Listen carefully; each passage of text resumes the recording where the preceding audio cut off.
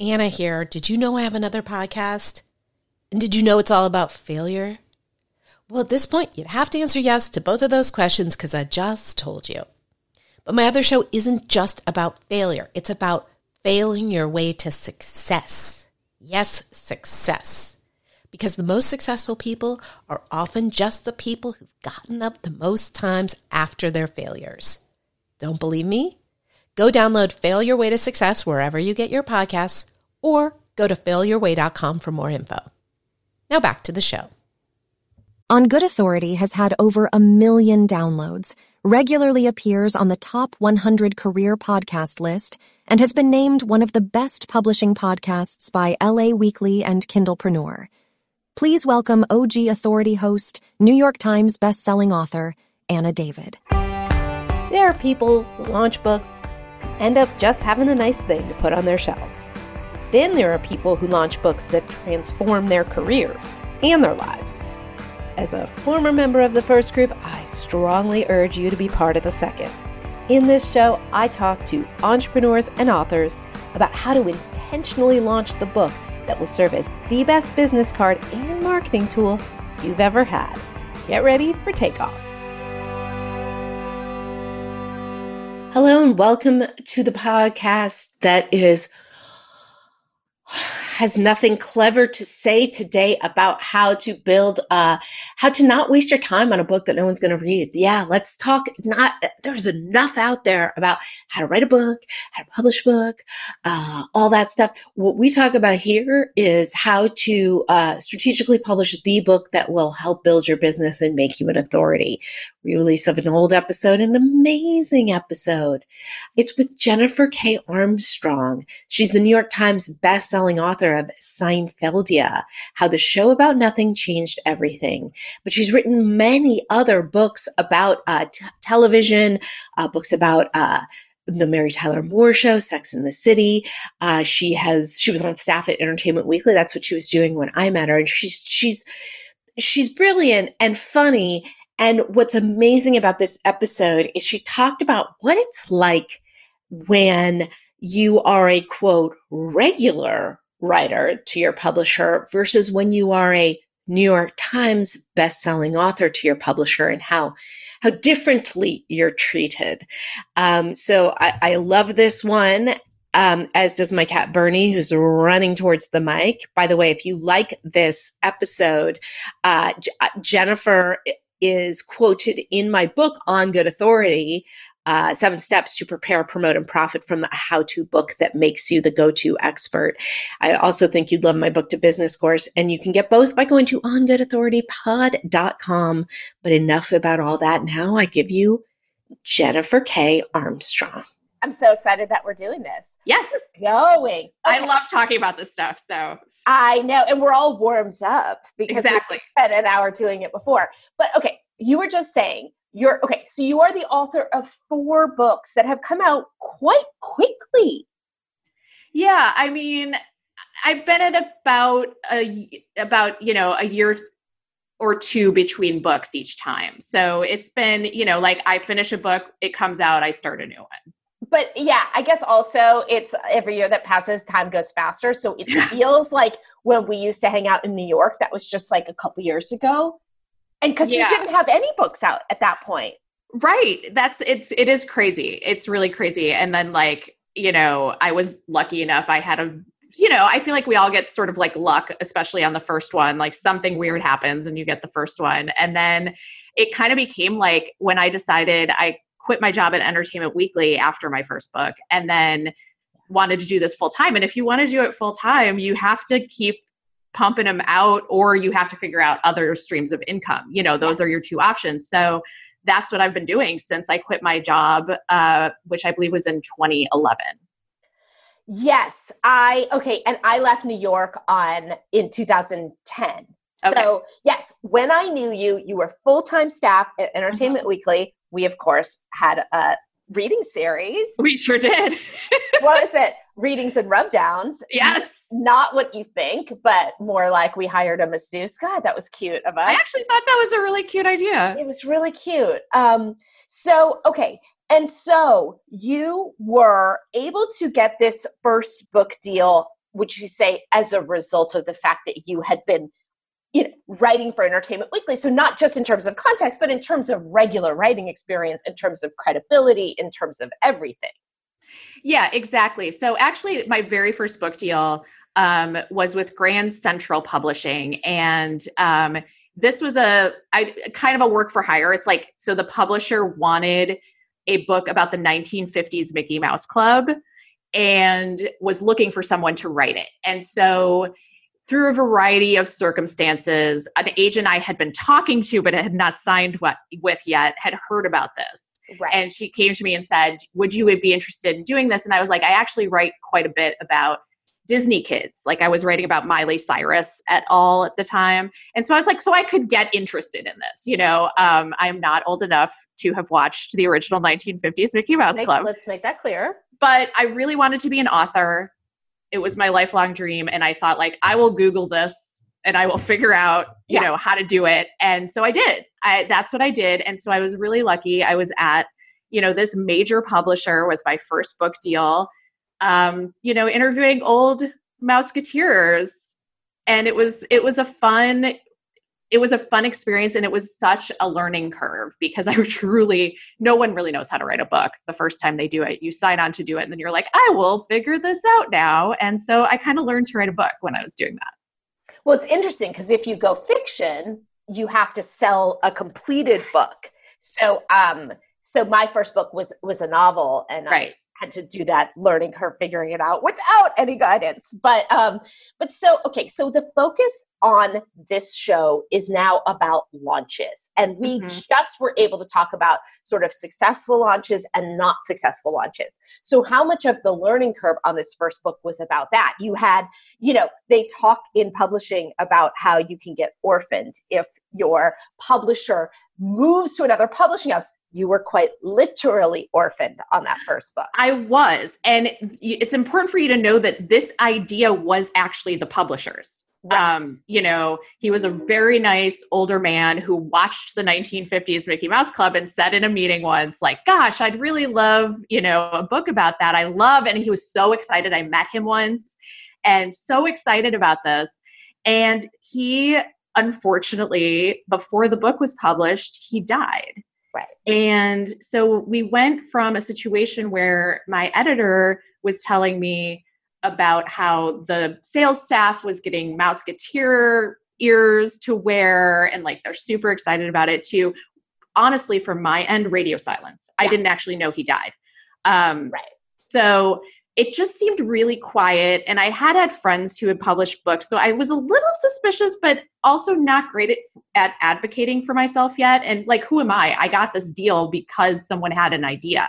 Right. It was really hard to assert myself, And so, and I also, it's important to know, I had a pretty young editor and a pretty young agent at the time. Right. I was one of my agent's first clients. Right. And so no one stepped in at any point to say like, what's going on, what's happening. And I really panicked about 2 months before.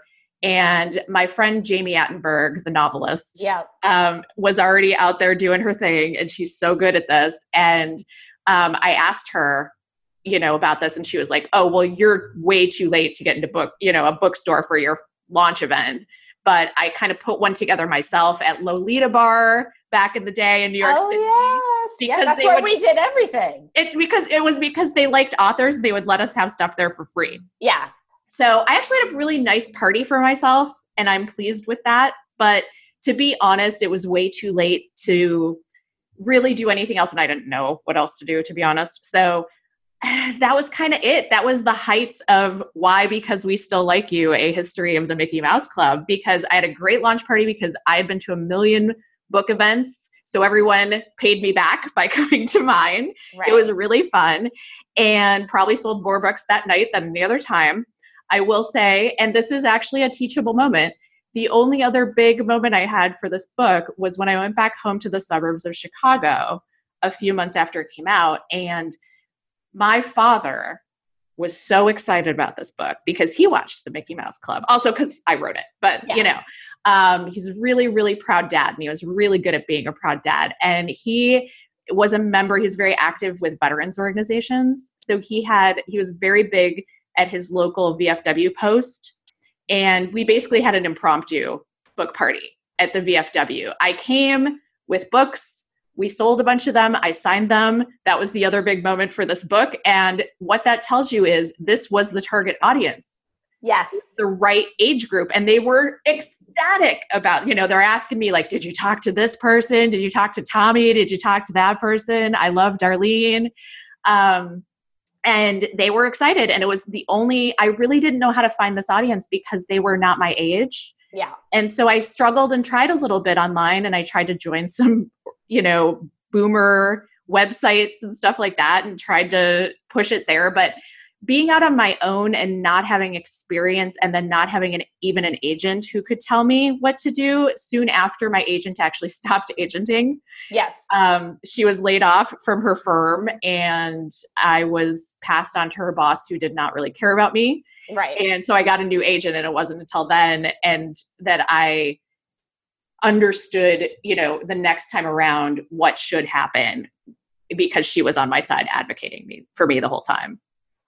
Yet, as we were discussing earlier this morning, a lot of times even having an active agent and a very experienced publisher, you were still left to figure out a launch on your own. Yes. And Absolutely. I would say that in general, book parties do not sell books. Oh, They're no. super fun.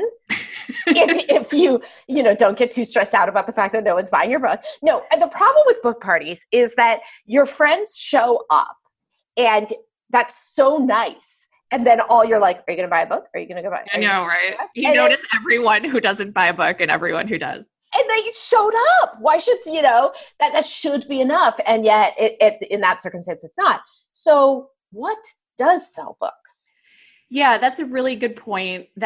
So from that experience, what I really took away from then on and to this day is that I never assume my publisher is going to do anything. I always say, and this is not an insult to even my past or current publishers, but it's just best to assume this way, because then you're pleasantly surprised if other stuff happens. I always say, just like pretend that they are your printing and mailing service. Yes. And you assume you're going to do everything else. And so I've had publishers do other things for me, but from then on, I did my own stuff and just barreled ahead, and actually got in trouble a few times where they were like, hey, you need to tell me if you're going to do this stuff. But, I think, it's hard to know what sells books is the first part. It's a complete mystery, and you think something's going to sell and it doesn't. You don't think something's going to sell and it does.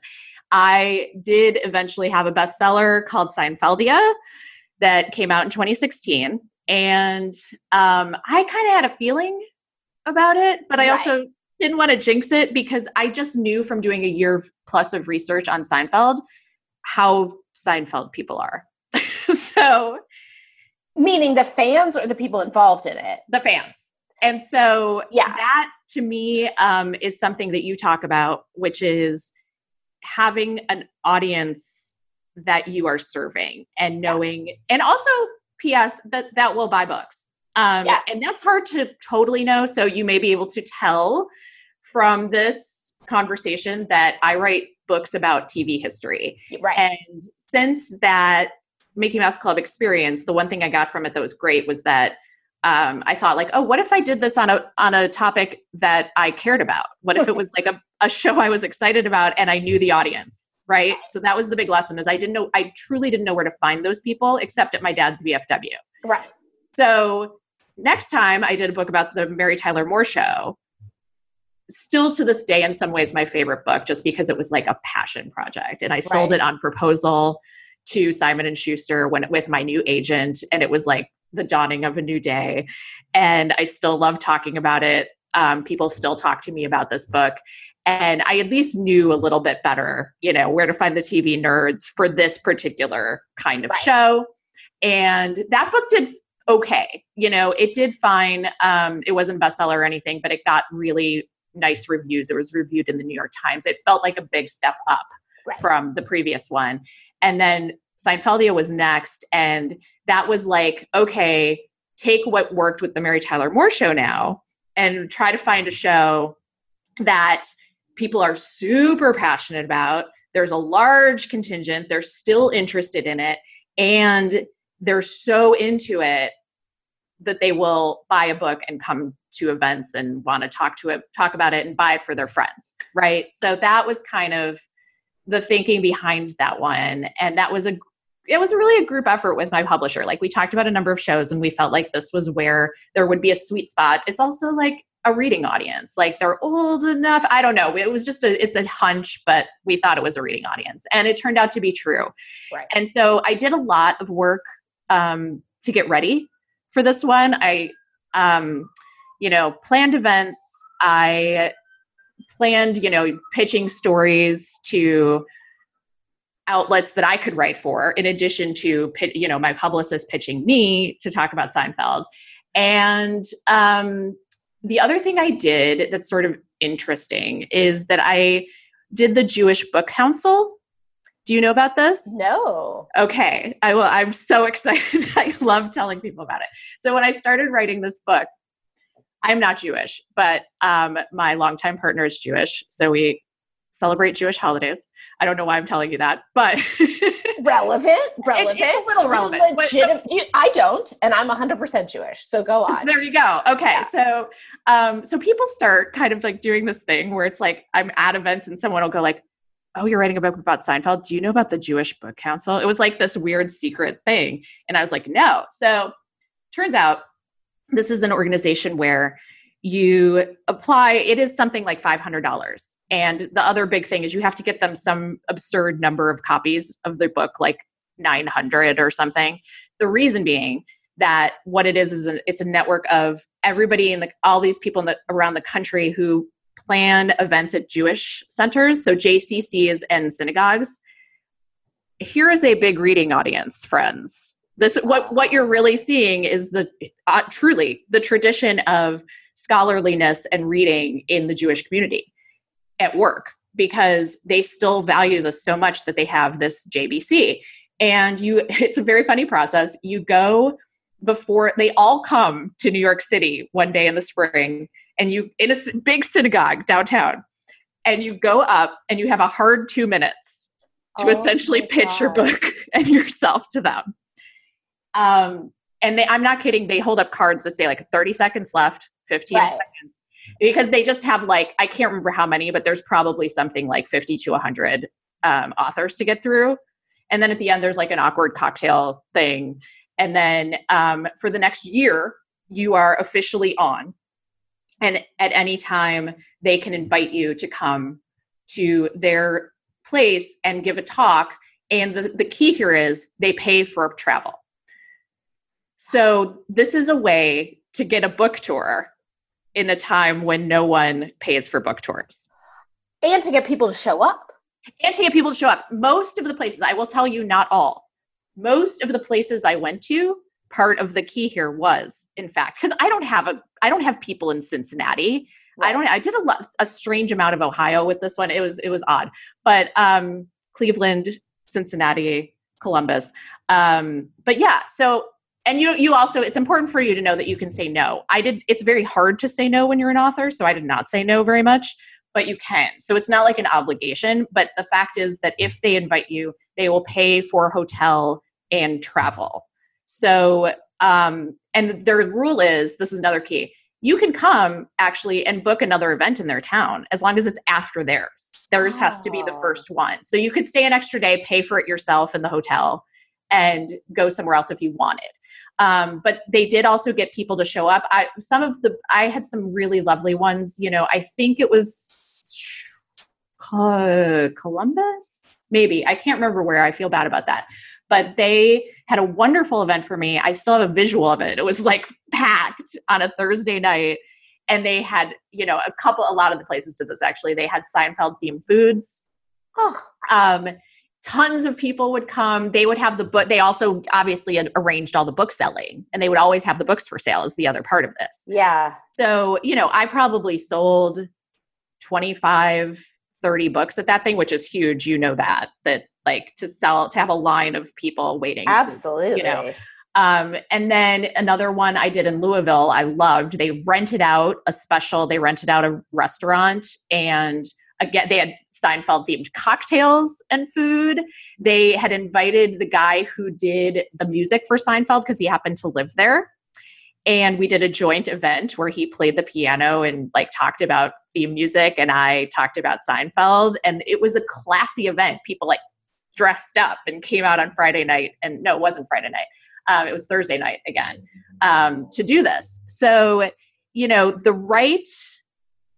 right venue that has a following and has a tradition of doing this kind of thing can be really key. So can just the Jewish Book Council, because they get you out across the country and you get to go all of these places for free. I did do at least one or two events through them where like it was the typical like three people showed up and the only person who bought the book was like the guy who organized it. Yeah, it's going to happen. But like at least it was paid for. And so that really helped. And then I always send myself on a quote book tour, which is just usually to Chicago, where I'm from, and LA, where I have a huge audience because I write about show business. Yes. And so for those feel worth it to me, both just as a celebratory thing, and often I'll go out to LA and do an event like with people from the book. Like I did an event with a couple of Seinfeld writers in LA. That's going to be more of a draw, quite frankly, than just me. So that's kind of been my strategy for the event portion of things. How many books would you estimate that sold? Could you estimate? I couldn't. Well, you said you have to give them 900 books. Oh, the 900 books is for the people, the like members is what I call them. Like God. The people who book you. It's an audition? It's an audition. And so you could be out 900 books. Oh, yeah. So, I mean, that part is tough if you are not traditionally published. Yeah. Because they, like, my publisher, the minute I said to them, I'm doing Jewish Book Council, they're like, okay, cool. And then I just said, I have to get them these books by this date. Here's the address. And they did that for me. Oh, right. Okay. You didn't have to pay yourself. Yeah. But then once you're in it, I really wish I knew how many it sold, because it's like hard to decide whether to do it again because of that. But I did a lot of events, probably too many, as my partner will attest. I nearly killed myself the year of Seinfeld, because as you know how this is, it's like if you're an author and you've been doing this for a while, you feel like you have to strike while the iron is hot. And it felt very difficult to turn down the attention. And it went on for a year or two. That's amazing. It was really crazy. And it's almost only in retrospect that I can be like, oh my God, that was really crazy. I don't know how people who really sell a lot of books must feel, because this was nice. And I was on the bestseller list for many weeks. But it was exhausting, and people should know that. And I like basically almost wrecked my life and myself doing it. So be careful with that part. So let me ask the crass question of how financially did that pay off? Did you get a huge deal the next time around? No, I did not. I got a little bump, but I'm trying to remember how. It's so funny. You have to figure out how all the timing worked. So couple things. First of all, Seinfeldia was an instant bestseller. So what's funny about all of this I just told you is that it was definitely helpful, but it wasn't the thing. Yeah. That makes sense. It's like I booked all this Jewish Book Council stuff months in advance. And then I have a distinct memory of like, I was in the back of a car, being driven to a New Jersey event the Wednesday after it came out. So when reporting happens, when you find out, and that's when I got the call that I was on the list. And what's hilarious about that is I got there and like 4 people came to that event and no one bought a book, and it didn't matter because I was like, oh, well, I'm a bestseller. Right. So it's hard to know what works, but I do think the momentum was helped by continuing to do stuff, because it kept it out there. And what happened is that it came out in like July, but then we kept up momentum long enough that we got to December, and then we still to this day get a really big Festivus bump. Oh yeah. This is true. I never, honestly, as much as I believe in the power of Seinfeld, I never would have thought that, 3 years later, I'd still be getting a Festivus bump, but people have asked me to do events through Festivus this year. They do Festivus displays at Barnes & Noble and other places. This is what they like to put out. There's a couple of things you really can buy, like a Festivus poll. So they'll like put out a couple things and they like to do this. So, yeah, I don't know. Ultimately, it's hard to know what worked and what didn't, but I got a little bump on my next advance, but that's because we signed that deal a week after Seinfeldia came out. So like we knew it was a bestseller, but we didn't know how big it was or how much it was going to continue. So I got a slight bump on the next one, which was Sex and the City and Us. And I will say, I mean, it is the gift that keeps on giving in terms of royalties every, what is that? Every 6 months, I get a royalty check. I try not to check because I like to be surprised and I like to pretend that money isn't real until it happens. Yeah. You know what I mean? So that's always nice. And then I don't have a ton of ancillaries, but there's this company that does these desk calendars with like little trivia facts. And we've got, I think we're 3 years running now that we've had, they're called Sellers. The company is Sellers, and they do these desk calendars. So I believe we've had 3 editions now. We just got the 2020 edition. So, and I get royalties on that. And that's fully free money, if that makes sense. Like I did nothing for that. And I got a couple $1,000s just to sign the deal. And that's every time we sign a new deal every year. Yeah. And then I've actually gotten some royalties in addition to that quote unquote advance. So, it's in that way it's paid off. And also in being able to, I do feel like the New York Times bestseller thing, it's like, they can't take that away from you. Right, You're always that. Right. And I actually, in the back of that car when that happened, it was weird, but my first thought was like, oh, my obituary just got written unless I do something else. Right. So, I do think that helps. And I actually ended up going to a different publisher for the book that I'm working on now. And I have to think that helped when pitching a slightly more difficult to sell idea. Right. Now, what's interesting is over the years, traditional media has mattered less and less. And back in the day when my first book came out in 2005, and basically I was told, if you can get on the Today Show and in People magazine, that same week, guaranteed New York Times bestseller. And I actually do remember hassling you about, can I get an EW? Can I get an EW? Sure. Yeah. And you were super nice about like, I think you're like, I can pass it off. But like, EW was a huge, because that was a reading audience. Yep. And I will say, like Party Girl, I got on the Today Show and I got in Cosmo, and it wasn't a bestseller. Mm-hmm. So, and over time, it just matters less and less and less. And today, if you don't have the sort of built-in passionate, people who are passionate for your subject, it's influencer stuff. Yep. It would be like Jerry Seinfeld Instagram posting about it and stuff like that. And that yet you hear Instagram influence is going away. So what do we think is the thing that will make a launch successful? I think it really is. It may be more clear for somebody like me with these kinds of books, but it really is about targeting the audience. And that's why publishers have sort of liked these books for me so far too, right? And so another thing that I'm thinking about is, funny thing that happens is there are actually, we've talked about like your publisher ignoring you and stuff.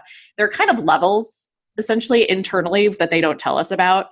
And it's like when I hit the New York Times list the first week, I felt like I advanced a level in a video game. Right. I unlocked this whole new level that I didn't know existed. On my last book, they'd all been very, very polite and had been like, here is another thing someone has written for you. I am written about you. I am passing it on. And that was like kind of it. Whereas like the minute this happened, they were all like, do you want to have a marketing call and blah, blah, blah, blah, blah. And I was like, I thought we already had that meeting. When it turned out like that was, I don't know what that other meeting was, but I was, I mean, it was to appease the author. Right. Right. Basically. So like, then they're like, no, but do you want to have a real meeting? Essentially. And I was possibly a little overburdened and cranky at the moment. I got a lot of stuff the first week. I was like running around. I have these stories about how like I hadn't been paid yet and I was almost out of money.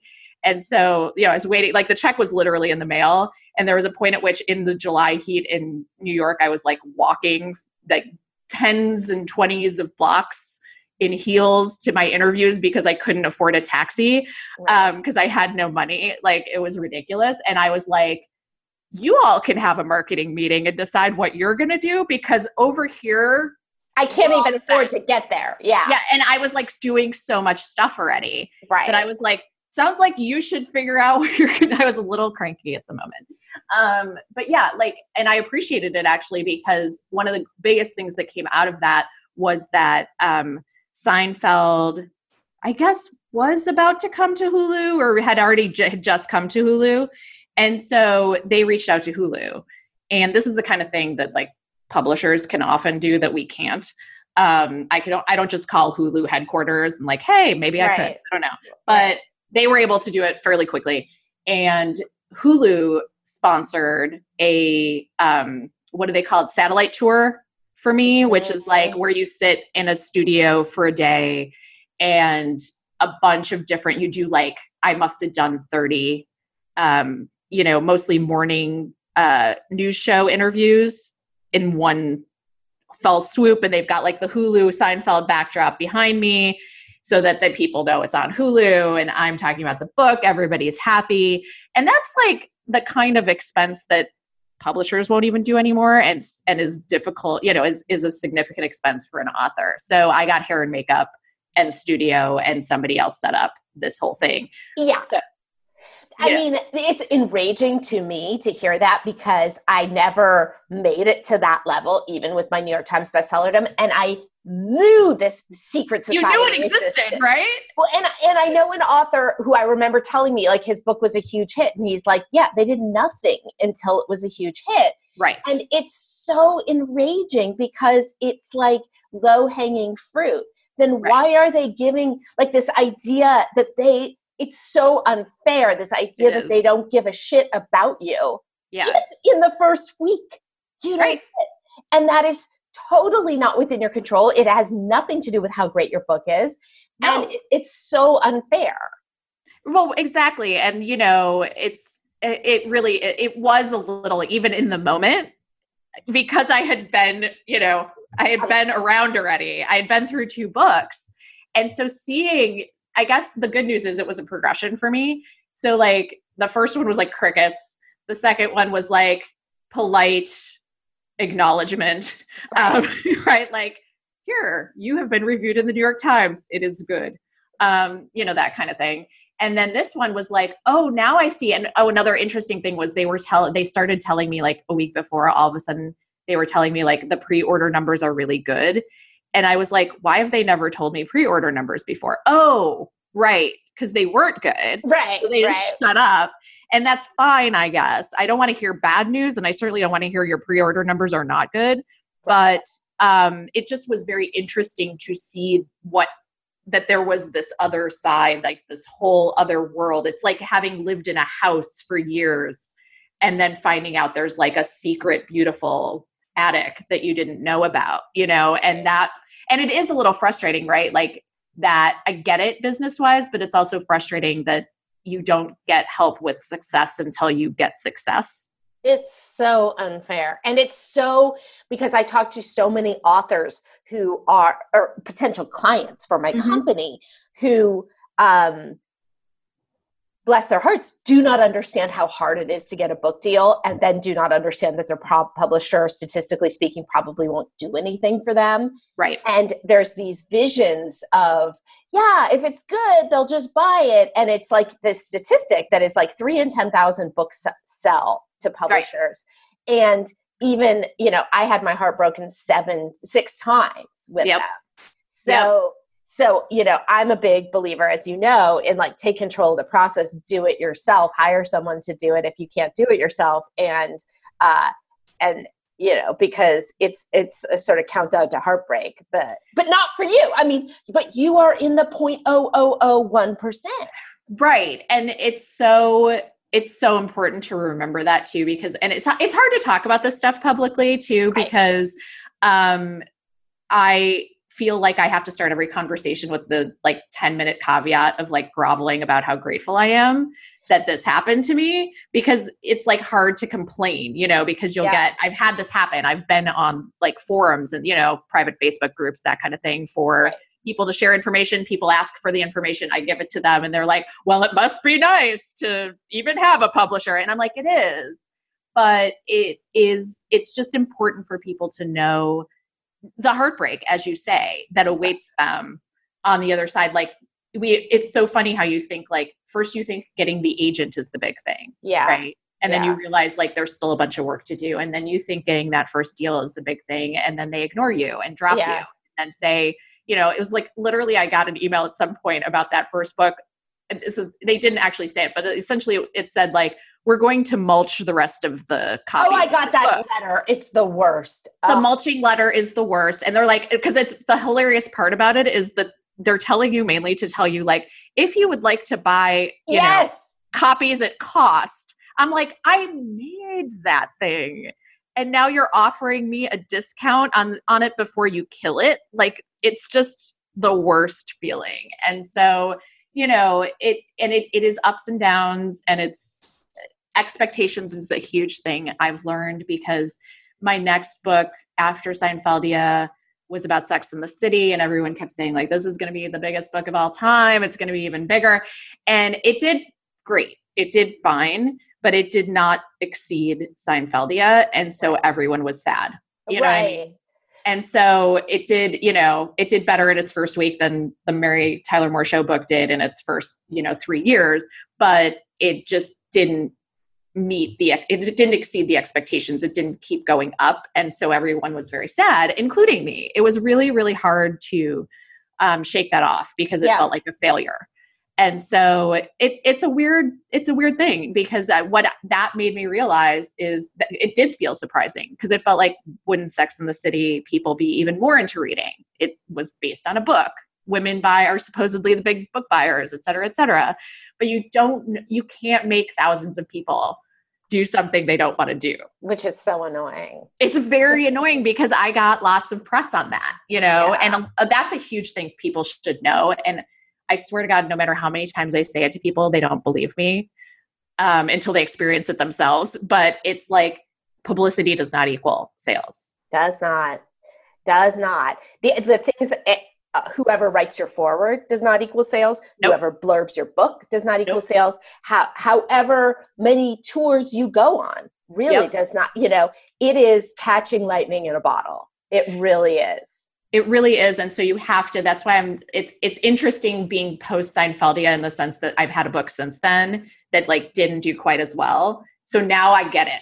You know what I mean? And I'm sure, I always say every book finds a new way to kick my ass. So I'm sure that my next book will also find a way, but I feel each time I learn more. And so then I feel okay, I sort of know this other part that I didn't know before, and I understand. And so I understand that I might not always be treated I had 1 week, by the way, with Sex and the City and Us, where they really kind of treated me like a best-selling author, and it was great. Right. And it was very exciting. I actually got a little glimpse. It wasn't huge, but they did pay for me to go to Chicago for a book festival, and I got a room at the Four Seasons way at the top. And when I got there was wine and cheese waiting for me, and I was like, this is it. And then it was all over.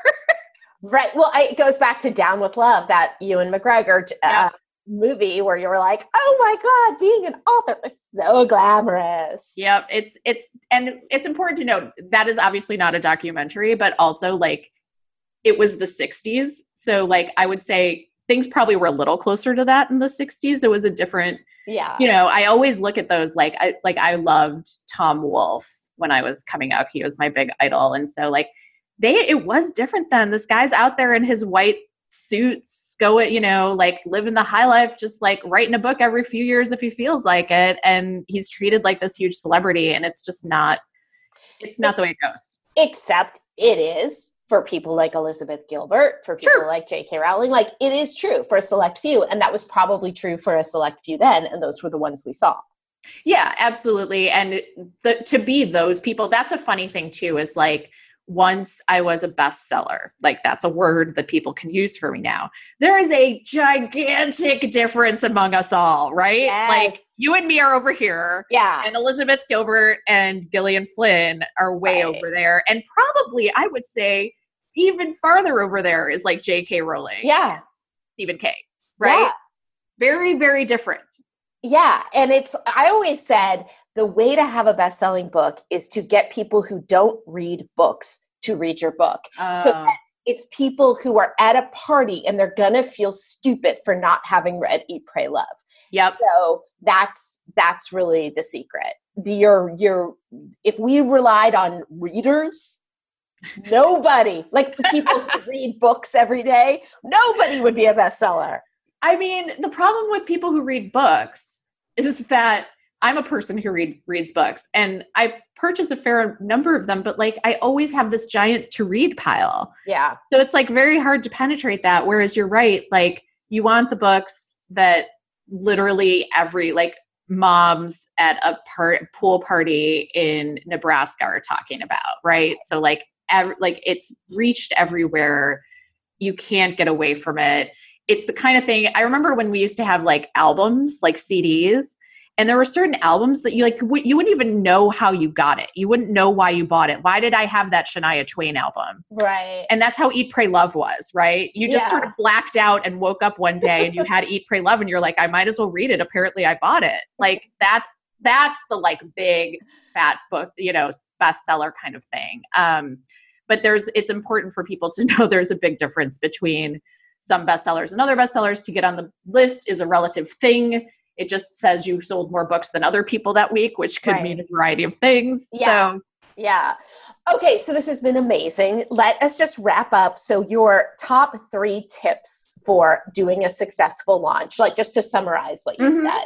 Yeah. I would say, know that you have a target audience and find them and go to where they are. Think about reading audiences as well, right? So that's something like the Jewish Book Council. And if you or your book is Jewish, you can do the Jewish Book Council. So, I got in on the book is Jewish on that one. Yeah, yeah.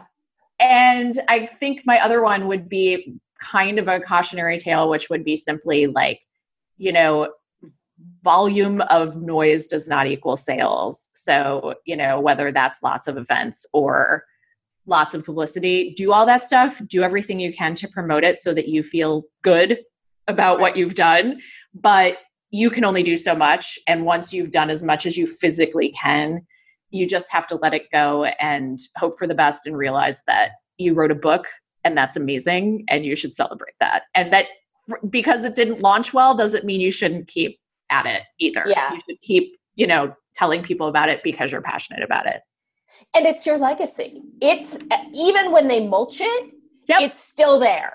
I've still got a bunch of copies of why, because we still like you right here. And people occasionally still talk to me about it. So, and I learned a lot. So you learn with every book, and even the bad experiences teach you.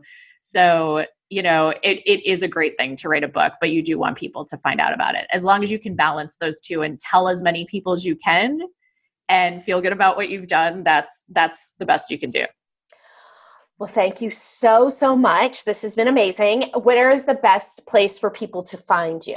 You can find me at jenniferkarmstrong.com. And from there, you can find all of the other things like social media and my podcasts, Pop Literacy and #authoring, which is in fact about the business of being an author. And you have an upcoming guest, Anna David. That's right. Fantastic. Okay. Thank you so, so, so much. And thank y'all for listening. Thanks so much for listening to the show. And now a request from me. If you've ever used any of the tips or techniques you've heard about from the show, please take a few seconds to give the show a rating or review, and find out all about how my company, Legacy Launchpad, writes and launches books. at www.legacylaunchpadpub.com. See you next week.